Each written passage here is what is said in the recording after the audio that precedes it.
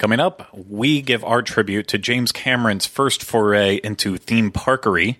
Not sure if that's actually a word. And we may discuss one or two other things along the way. So, from the Bob Varley Studio in Orlando, Florida, this is the Universal edition of The Diz Unplugged.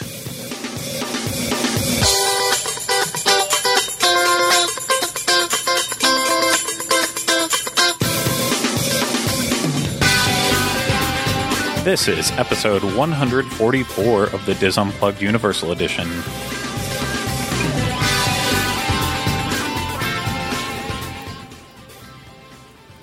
The Diz Unplugged Universal Edition is brought to you by Dreams Unlimited Travel, experts at helping you plan the perfect Universal vacation.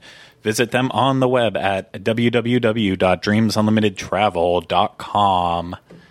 Hello, everyone. Welcome to this week's episode of the Diz Unplugged Universal Edition. I, of course, am your host, Craig Williams. Today, I am joined alongside by my co-host, the John Connor to my Terminator. Oh, okay. I thought you were my mummy. I said Sarah Connor. I had lots of ways I could have went with it. I went with the one that I chose to, Mr. Rhino Clavin. I'll take it. Yeah. Hello. You have to take it. You don't have a choice. So.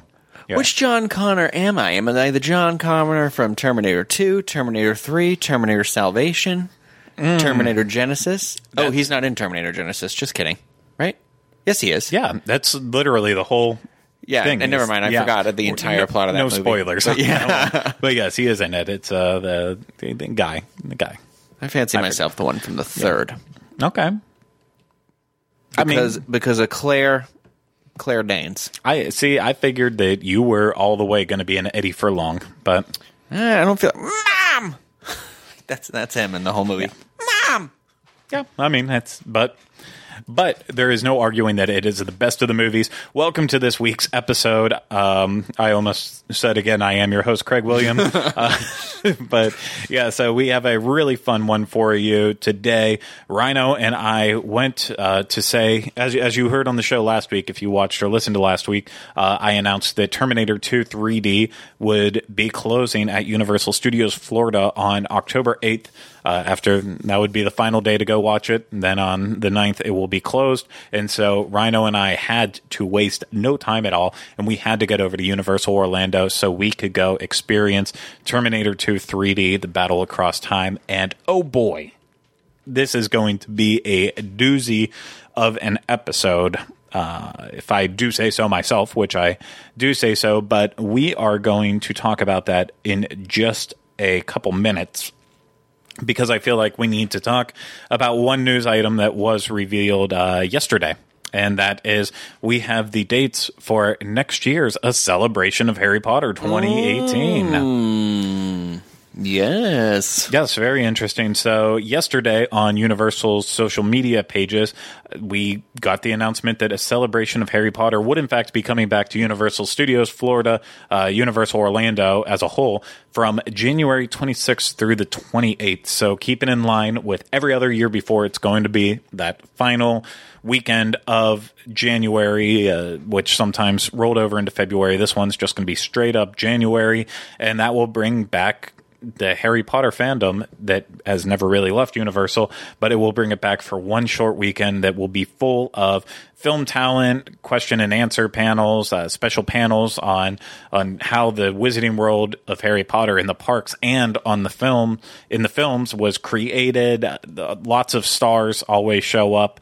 We don't know which ones will obviously be here for the 2018 version. My preference in this one, and I surprised myself with this one. I finally, after many months of putting off wanting to watch Fantastic Beasts and Where to Find Them, I finally sat down with Kylie as we were taking a break from hurricane prep one night, and I gave it a shot, and I finally watched it. And I actually really enjoyed it. I know you hate Eddie Redmayne. I just like Eddie Redmayne. I think he is a fantastic actor, but he is only doing the same thing. And we've talked about it on the show before. I don't like his little... all just gonna whisper. Oh, no one liked me at school. I wasn't popular, but on my I am a wizard. That's what I wanted him to do. I just wanted him to speak at a normal tone, but I texted you this earlier, not today, but right after I watched it. The only thing that I think saved Eddie Redmayne's whisper acting was that the rest of the cast was very wonderfully fleshed out. Dan Fogel, is that his name? Dan Fogel, the one from the Goldbergs. Yes, the one who plays the uncle on the Goldbergs. He's in there, and like the two girls that they got for it, I thought they were both. She is popping up in everything too. The one who I'm sorry, I can't remember any character names right now. But she was in Steve Jobs. She plays the mother of his daughter, Lisa, and then she was in Terminator. Not Terminator. I'm sorry, we were just talking about Terminator. Alien Covenant. She's the main character in that, and man, she's just popping up in everything these days. Catherine Waterston. Yeah, that's it. Yeah, who in the movie she plays Tina, and then she lives with her sister Queenie, who was fantastic too. I thought that I liked her quite a bit. And I thought Colin Farrell did a good job as Graves. And okay, can we'll just deviate here for like 2 seconds because I do want your opinion on this, and I'm sure people want to know. So it's been long enough. Can we talk about the ending really quick? Yep. Okay, so do you kind of wish that the character? I'm sorry, what's Colin Farrell's name Graves. in the movie? Graves. I kind of wish that Colin Farrell was just oh my God, what is the evil wizard's name? Dumbledore's boyfriend. Yeah. Honestly, this. Oh my gosh, people's heads are exploding right now as they listen to this. Embarrassed right now. Dumbledore's boyfriend. It's Grindelwald. Grindelwald. Yeah. Sorry. I kind of wish, like, I enjoyed Colin Farrell in the movie so much, and I loved Ezra Miller. Who is apparently going to be in the second one, which is great because Ezra Miller is he loves Harry Potter. Yeah. So like any interviews with him were like really fun to watch. But he's a fantastic actor. But I wish that it was Colin Farrell in the rest of the movies. Yeah. The reveal at the end is the only thing where I was like, it wasn't really a reveal because you show it to us in the first shot with his hair exactly pulled back, and then Colin Farrell's hair is the exact same haircut. Yes. So you're just a different color. Yeah, I'm like, okay, I'm not surprised. I am surprised about the actor you chose here. Yeah, but I don't know. I'm just curious what you thought about that reveal. I mean, I knew that reveal was coming though, so I don't think. Maybe someone spoiled it for me along the way. I knew Colin Farrell, though, was going They spoiled it when they said Johnny Depp was in the movie. Yeah. The announcement came like days before it came out, so everyone knows what Johnny Depp looks like. Yeah. You know what I mean? So even if it's the back of Johnny Depp, you're like, that's Johnny Depp. Yeah. No, regardless, it didn't surprise me in that way, but overall, I thought the movie was entertaining. The acting was all pretty good. My only true issue with the film as a whole, though, is I felt like even though it was like fantastical beasts and creatures, I felt like the CGI was a little bit bad. And whereas like Potter films, watching them back now, besides watching Sorcerer's Stone, they definitely they got smarter about the effects and the whole look of the films. And then but with this one, I feel like they kind of took a step back, and the CGI is not going to age well at all. Yeah, I agree with you. I felt like all the animals, and I thought this while I was watching the movie too, is that for me, sometimes Harry Potter movies can have the best special effects I have ever seen in a movie. And so like when we got to this one, it didn't quite deliver in that same way. So you're like, oh, that's weird. This movie's made like 4 or 5 years later after the last Harry Potter movie. So why in fact did they cheap out on the special effects, or somebody got lazy somewhere? I don't know. Yeah, it was a strange choice, but overall, I thought it was very enjoyable, and that was the long way of me saying, I hope that this year they actually do pay attention to Fantastic Beasts. It would be nice to get some of the people involved in it. The woman who plays the American, the head of the Congress, the Witches Congress, Kravitz. What's her name? I can't remember. Zoe. Yeah, that'd be cool. Zoe Kravitz plays. No, she's the girlfriend. She plays Lestrange. Yeah. Some actor in there. I mean, last year we got just the weird video from Eddie Redmayne, but do you think, now that you've seen the movie, do you think that they'll ever pursue any Harry Potter expansions in the park, since we know that's probably going to happen? Do you think they'll ever mine this property for some of the expansions? I think that they would be very smart to. The big issue, though, is you already have New York in the park itself, and there's no, without getting rid of Revenge of the Mummy or eventually getting rid of Jimmy Fallon way down the road, which, that the sooner the better. But now looking back at Fantastic Beasts, if they could have extended the New York theme, like that old 1920s New York theme, with what is now the Tonight Show building and all that, if they could have made that very heavy 1920s New York and put something Fantastic Beast in that spot, I think that would have been awesome. Yeah. But now, looking at it, really, you just have the Mummy, or if you took out Transformers and extended New York that way. Well, I think the difficulty is the next movie is not going to take place in New York at all. It takes place in like Paris and somewhere else, they announced. So I think the difficulty with incorporating this franchise is going to be the locations aren't as fixed, whereas like Hogwarts, obviously Hogwarts, Hogsmeade and Diagon Alley, those are permanent fixtures of the Wizarding World. I feel like they hit it right with the time period, though, that they chose. That time period would fit into Universal right now without a lot of effort, without having to do like. It'd be cool if they added a new lounge that was like themed to the Speakeasy. Yeah, and they went to. I think that's a simple way they could integrate it, but at the same time too, that would require J.K. being okay with a land from her whole world being built in one specific location and not in a contained area like you already have. And I don't think she would ever go for that. But I hope that Fantastic Beasts is actually incorporated into this year's celebration of Harry Potter. If it's not, we talk about it every year. We're happy that it gets so many Potter fans out and about, but it's just becoming stale year after year after year.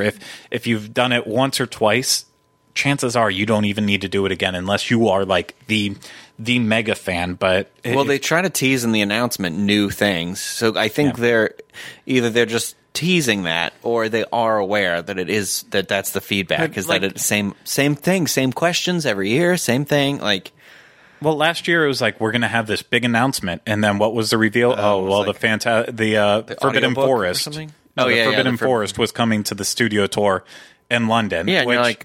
Yeah, nobody here, the majority of the people here aren't going to be able to go to that. Yeah. Or they announce a new exhibit for the Harry Potter archives that, they made their way around the States years ago, but I believe they've been in Europe ever since. So you went when it was in the States, right? Yeah, I went when it was in New York. Yeah. And I think that was actually before the movies were even done.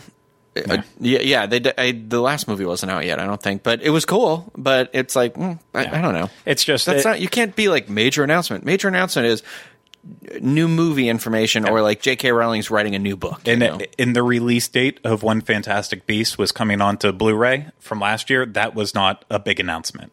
That's just it's another announcement, but. Look forward to that celebration of Harry Potter 2018, January 26th through the 28th of 2018 at Universal Orlando Resort. That's going to do it with our talk on that. And let's get into the meat and potatoes of why we came here. We are going into Terminator 2 3D Battle Across Time. So let's start at the very beginning. A very good place to start, indeed. And that, of course... No, not a gay trap. If it becomes something bigger than itself, then it's not a gay trap. Okay. Whatever you say. It is. I can't even remember her name in that movie. Maria Von Trapp. Well, yeah, I know. That was on me though. That was bad. Anyway, go ahead. Thank you. So, Terminator 2 3D Battle Across Time is basically, for those of you who have never experienced it before, people who have, who may not put it together, it's essentially the sequel of Terminator 2.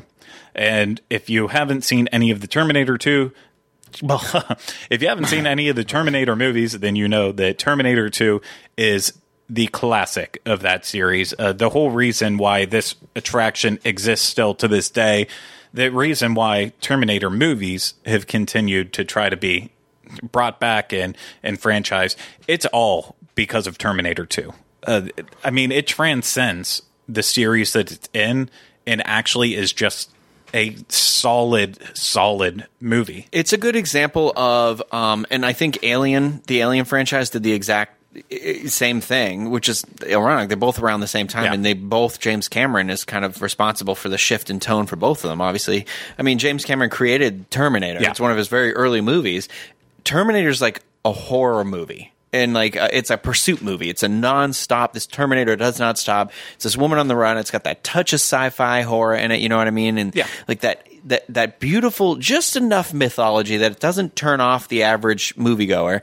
And then the second one comes out, and it is like this, like dramatic, just like well shot film, cutting edge special effects. It's still got that horror movie ish feel, but it's like an action movie, but it's really like this comment on society and where we're headed. And like, you're like, wow, this got real deep real fast. The same way like Alien 1 is like a horror movie in space, body horror. And then the second one is this like female empowerment action movie, It's just incredible. No, absolutely. So it is definitely the best of the Terminator movies. But again, just as a sci-fi movie as a whole, I mean, this is a top 5 sci-fi movie of all time, probably for me. I think many people would put it up there. It's one of those movies I think you kind of rewatch as you get older. Every so many years, you'll be like, you know what, I'm going to watch the Terminator, or Terminator 2, and you're like, I don't think it's going to be as good as I remember. And then you watch it, and you're like, man, that movie is fantastic. Yep. Like it ages very well, like you said. It transcends that kind of time. The special effects still look phenomenal. Isn't there a 3D release of this movie coming out? It already came out, and it did not do well. So it basically was kind of the nail in the coffin for. I mean, if you pay attention to how movies are going, it's a lot of the trends in seeing movies in 3D has started to go way down. It's 3D is not as popular as it was. Yeah, I think IMAX is pulling out of the 3D movie game actually too. Exactly, and so 3D is just kind of going downhill. They have done very popular 3D re-releases in the past. Before they did it for Phantom Menace, which wasn't huge, and then once Disney bought Lucasfilm, they canned all plans on re-releasing any more of the Star Wars movies in 3D. But Titanic was re-released in 3D, which I saw that. Yeah, that was relatively popular when it was re-released like that. So it's not the first. This wasn't the first time they've done it, but they tried to do it again, and it just completely flopped. And it basically has put a nail in the coffin of doing any more re-releases in 3D for old movies. But in terms of the movie, though, as a whole, it still holds up to this day. It was released in 1991, and then development for Terminator 2 3D began in the early 1990s as well, too, because of its popularity, although it didn't end up debuting in Universal Studios until April of 1996. So that actually caught me by surprise. Wait a minute, I thought what? It didn't come out until 1996. Yeah, the attraction did not open until 1996, and then it was kind of a simultaneous production because it was costing a lot of money, so they needed to get their mileage for it. So it also opened up in Universal Studios Hollywood in 1999, and then it did open up in Universal Studios Japan in 2001. And of course, after ours closes in Florida, the only one that will remain is one in Japan until it inevitably goes the way of the Back to the Future. When that closed down too, I mean, they still have Jaws, but they lost Back to the Future for Despicable Me. Eventually, they're going to lose Terminator 2 3D as well. That may be a good thing. But yeah, opened up with us in April of 1996. So the cost for the actual attraction itself, the one report I'm seeing says that it cost $60 million. Another one says it cost $36 million. But where I'm seeing this, the film alone, so all the filmed portions of this, that cost $24 million, and the attraction, the film time was only 12 minutes. So at the time, I don't believe it holds this anymore, but at the time that it was produced, it was the most expensive movie per minute ever made. Yeah.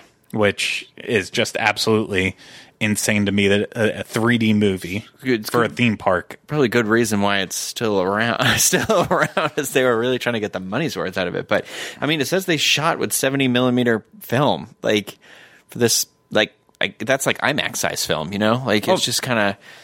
And it's James Cameron, and I'm sure everybody got paid well for this. Exactly. That's a good thing to bring up with this. James Cameron, as I mentioned in the intro here, James Cameron did come back to film this. Universal approached him to do this, and once he found out the idea that they were working on, he was actually all for it. So he wanted to be a part of it and bring it to life. So right there, when you have James Cameron who wants to be a part of it, you're going to need a budget for that, because he can't do anything on the cheap or quickly.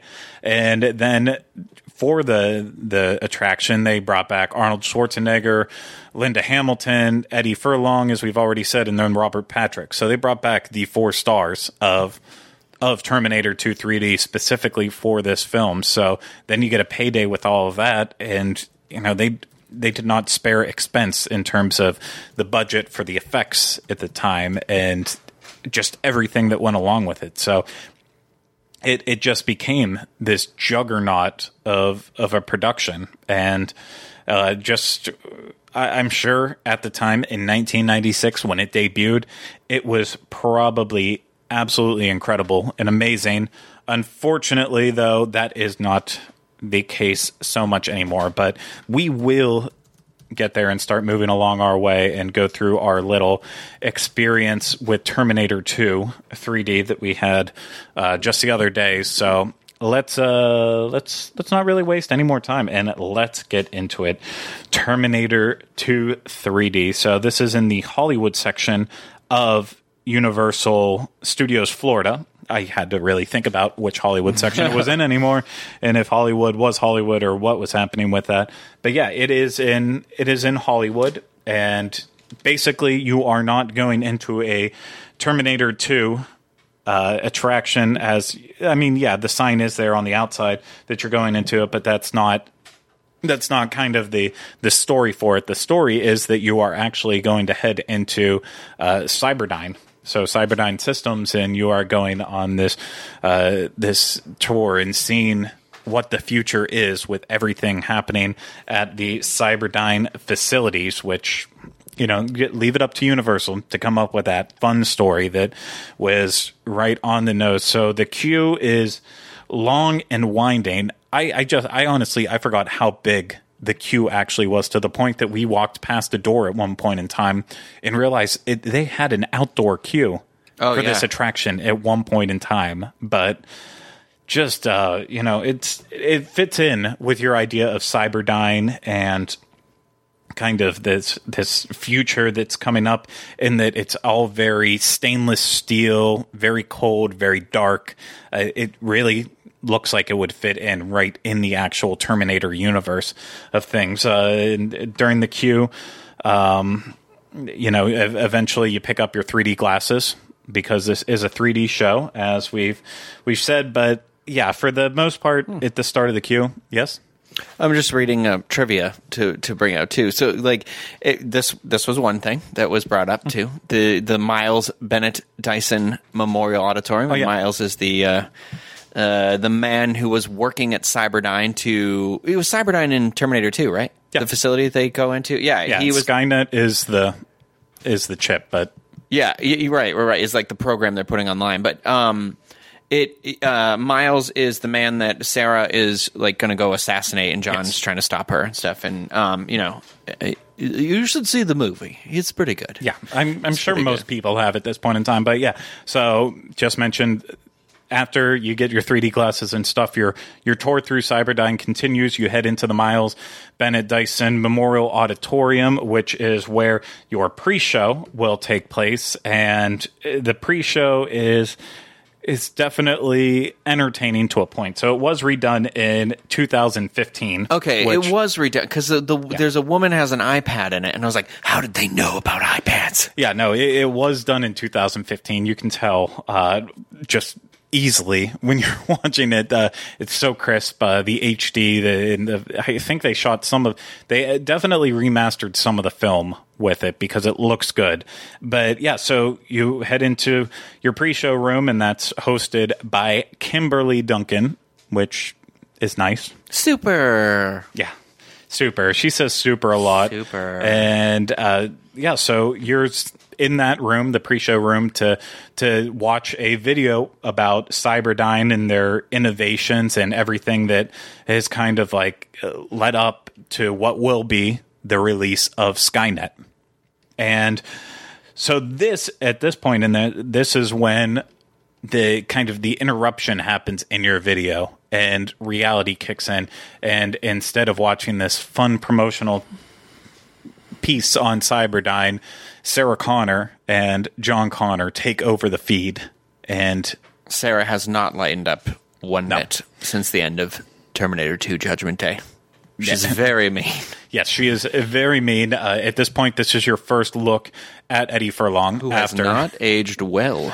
But now, so when we were standing in there yesterday and we didn't bother to look up when it was opened, I was just kind of like ballpark. I'm like, you know what? Well, Terminator 2 was released in 91, so they probably filmed somewhere like late 88 into 1989, stuff with the amount of special effects that they actually had to put into the film. So that may have been a longer post-production. So then I was like, well, if this opened up early 90s, maybe it was... Principal filming began on October 9th, 1990.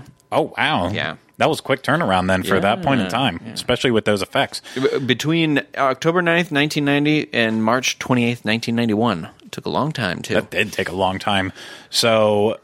But yeah, anyways, so we were trying to pinpoint how Eddie had aged so badly and so much. He's got really bad bags under his eyes and stuff, and I'm not sure what kind of life Eddie Furlong lived. I mean, he was in one of the Crow movies. I've seen that because David Boreanaz was the villain, so obviously I've seen it.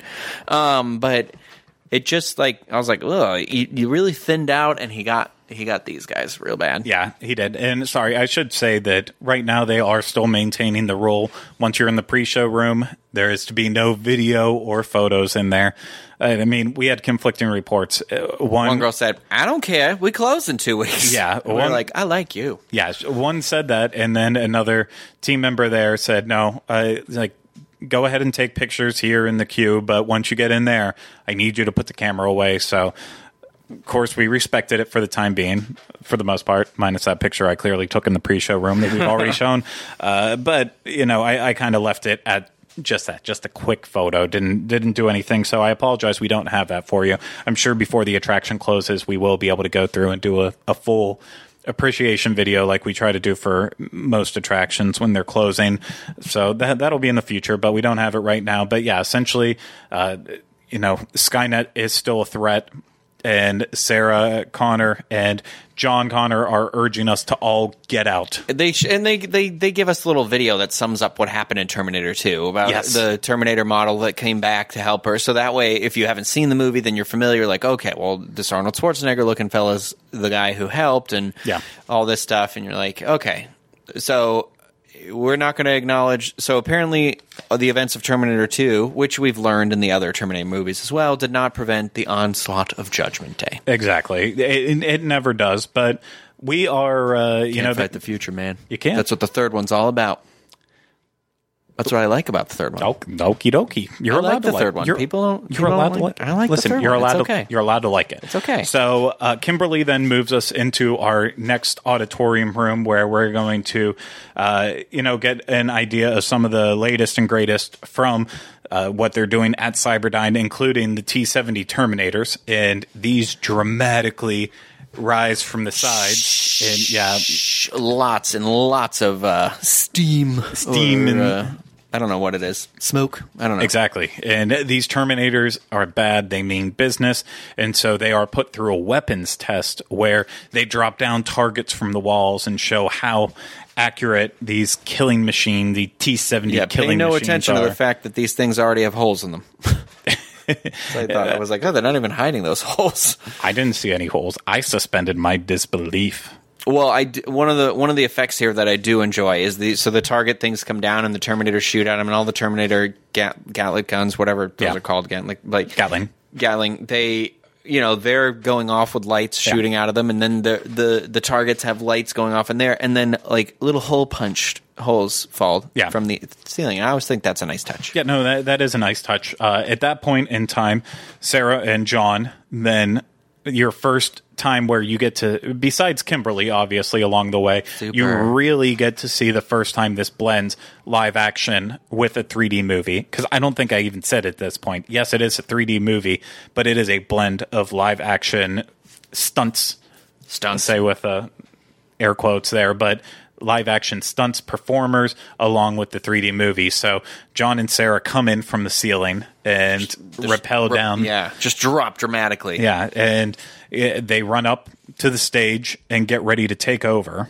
One of the cooler things kind of about this too. So these two actors are in the same outfits that Sarah and John are seen in the video but the lighting is just so that like there's shadows over their faces. So you're like the bodies look right. And what they establish when I already forgot her name. Kimberly starts the video is she clicks a button and there's a video monitor behind her that shows her. And it's her behind the podium in this video. So then when that video then traces Sarah and John when they come in, it's actually Eddie Furlong and I have forgotten her name already too. Dante's Peak. What's her name? Linda Hamilton. Sorry. They show her they show their faces. So it's kind of a cool So the actors are moving in the exact same way that the screen is showing them so that it looks like, I'm in the room with these two characters. And for the most part, they do nail this. Yeah. I'm sure they've done it a lot and practiced over and over again. They do nail it. Adding on, besides just like showing the shadow in the right places, they also, with the 3D glasses that you're wearing, helps to dim that even more. Yeah. So you can't really tell. But it's clever. Yeah. Oh no, it's a very clever effect. I love how they integrate that. Unfortunately, it's just not John and Sarah that show up. It's also the T-1000, and he comes on ready to do business. Unfortunately, this is where we say goodbye to Kimberly.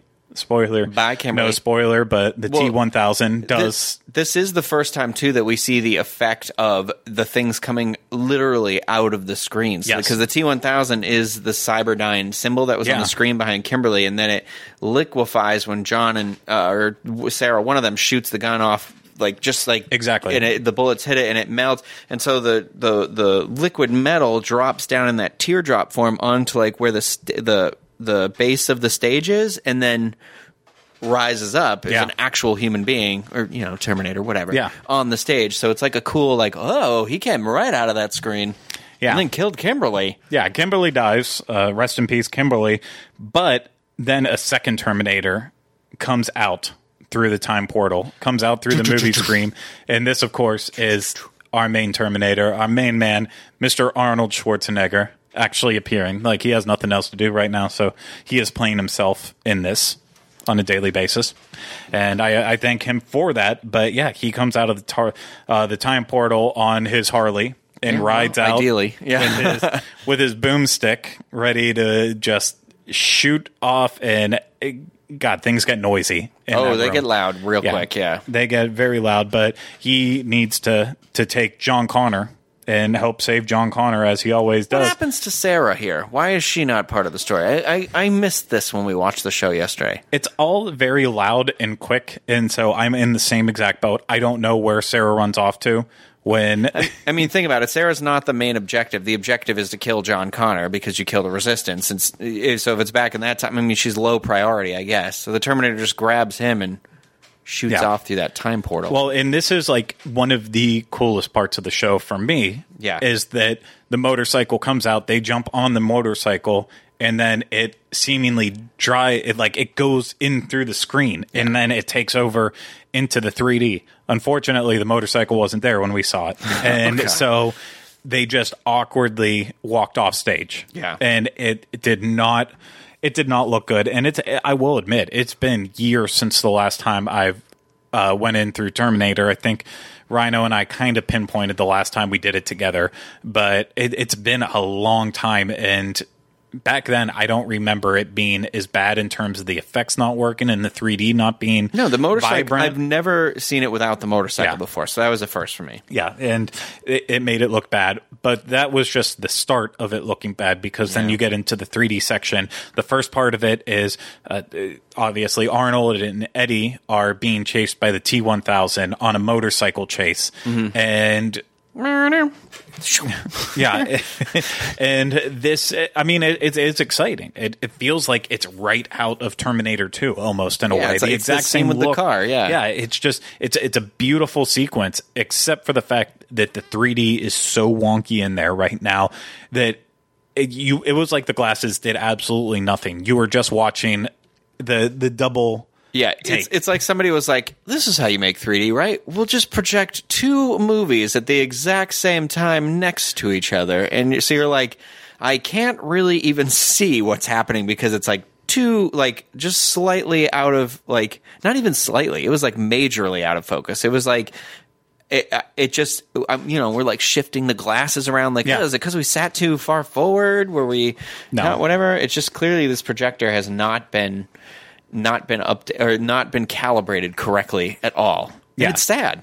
No, it is. And this part does last a good amount of time. Like we said, 12 minutes in total for the filming, and this is a good chunk of it. And they continue to be attacked after the T-1000. After they get rid of that momentarily, then they get attacked by the hunter killers and the little flying around hunter killers, which I will put a picture. This is like the promotional picture for those of you who are watching this, that they put out to showcase what happens in the show. So the little mini hunter killers are the things that kind of look like Weebo from Flubber with a gun. That is what it looks like. That is exactly what it looks like. I was trying to pinpoint it yesterday, where I'm like, what do these guys look like to me? Yeah, that's my best description of that. So they're coming after it. A Terminator endoskeleton also comes after them, and of course the head has to come off in fantastic 3D form, as it always should be, in the most epic way. But yeah, John and Arnold, I'm just bouncing around their different names.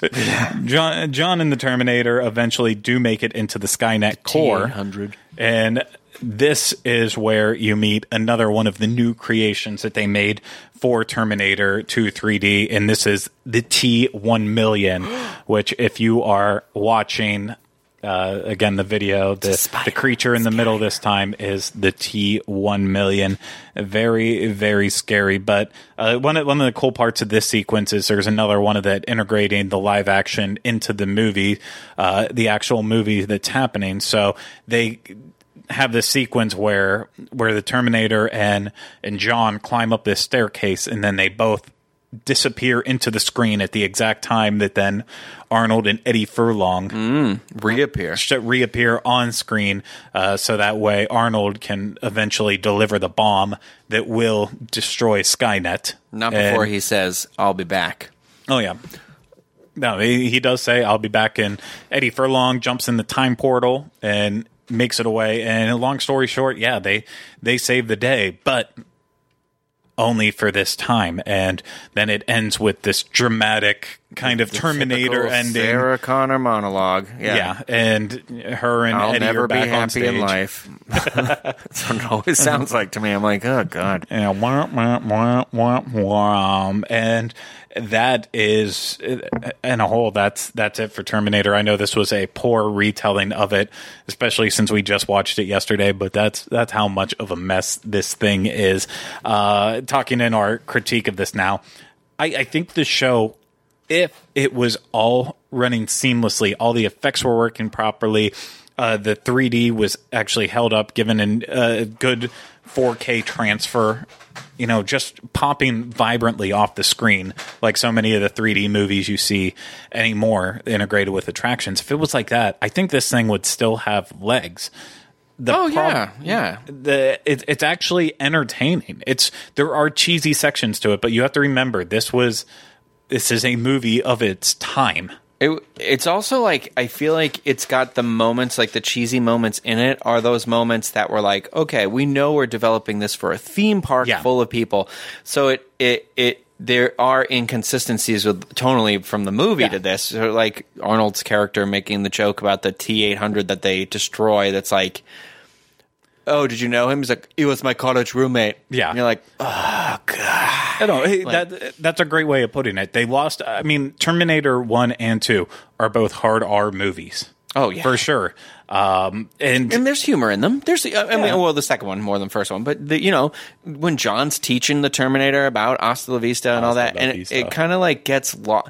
Like, it's like, oh, people love when the Terminator does that stuff. Yeah. So we're going to do that stuff in this attraction. Yeah. And I do also have a major issue, No, go ahead. With the fact that they go through the time portal and they're just like, oh, my motorcycle with all our clothes can go through this. And I'm like, they're always naked in the other movies. Like, so I'm not trying to be like, oh, there should be naked people in a theme park, but I'm like, whatever, I get it. It's a theme park attraction. I'm not going to be a brat about it. Walk over to Toon Lagoon. You'll find many naked people over there bathing in and around that area. But yeah, no, there are little inconsistencies, little bad jokes that have to work this way because you can't translate a hard R movie into a theme park and be family friendly for everyone. You have to make those tweaks and adjustments in it. But I think, because Terminator 2 is such a good movie, I feel like this one did withstand the test of time. The issue is, Terminator, if one of the sequels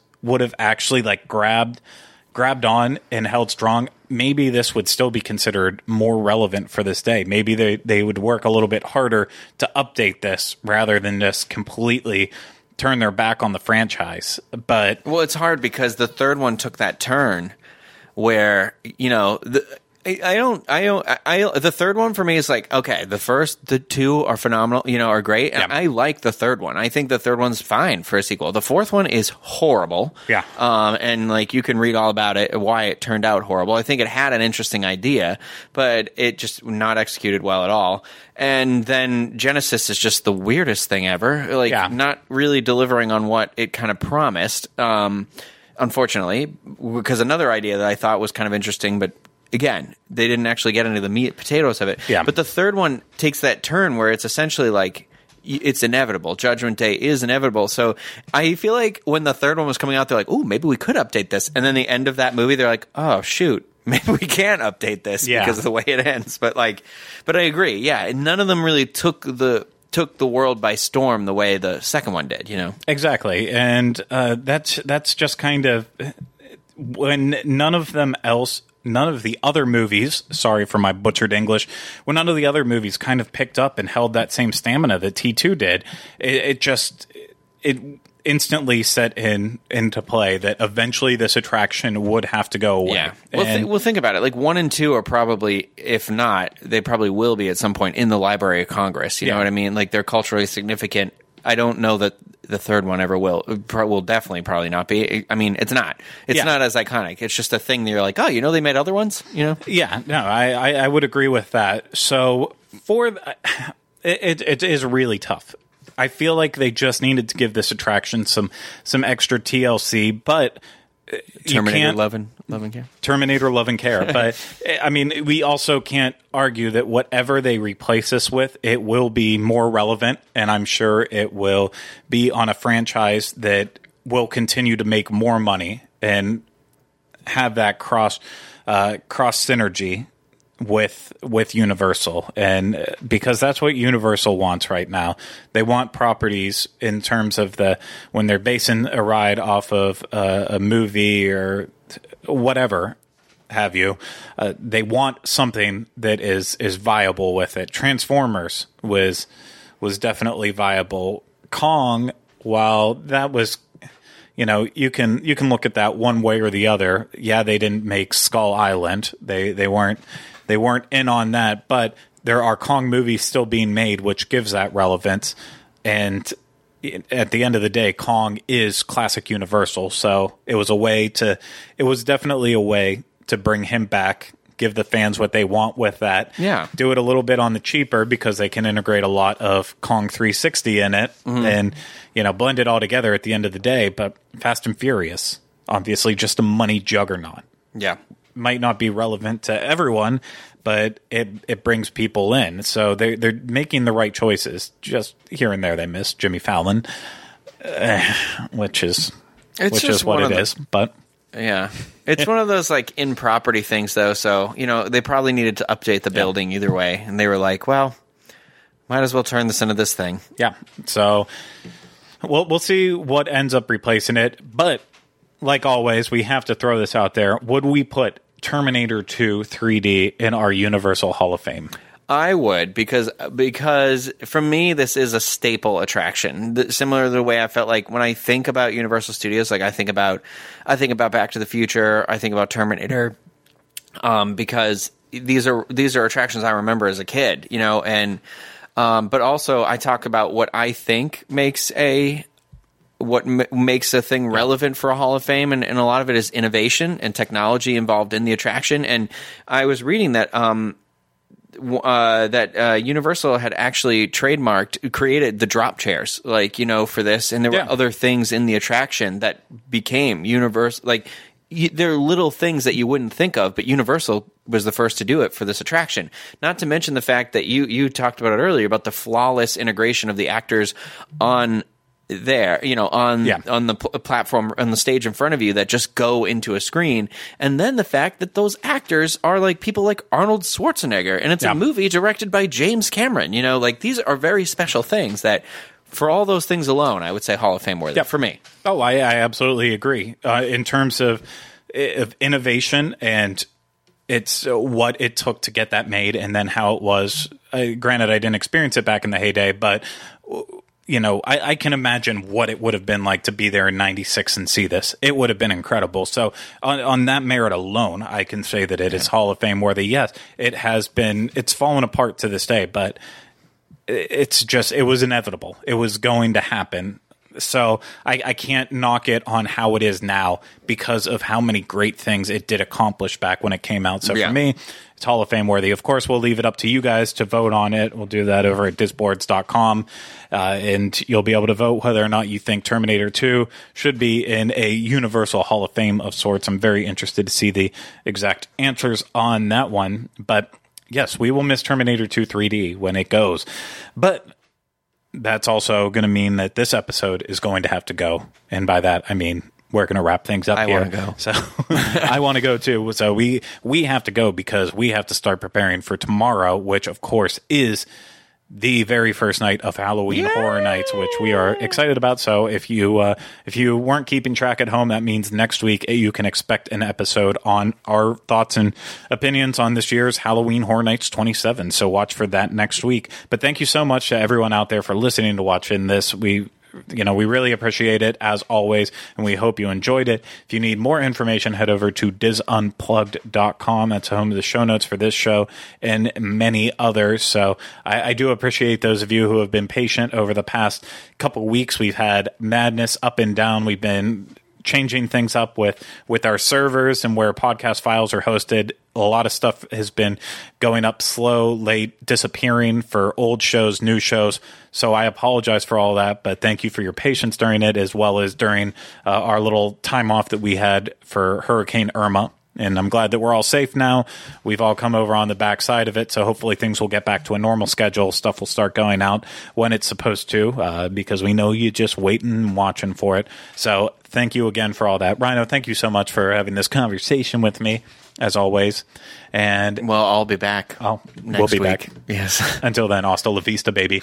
Yeah, but that's going to do it. Thank you so much again. And that is it for this episode of the Diz Unplugged Universal Edition. We'll see you next week. And until then, remember, no resolutions.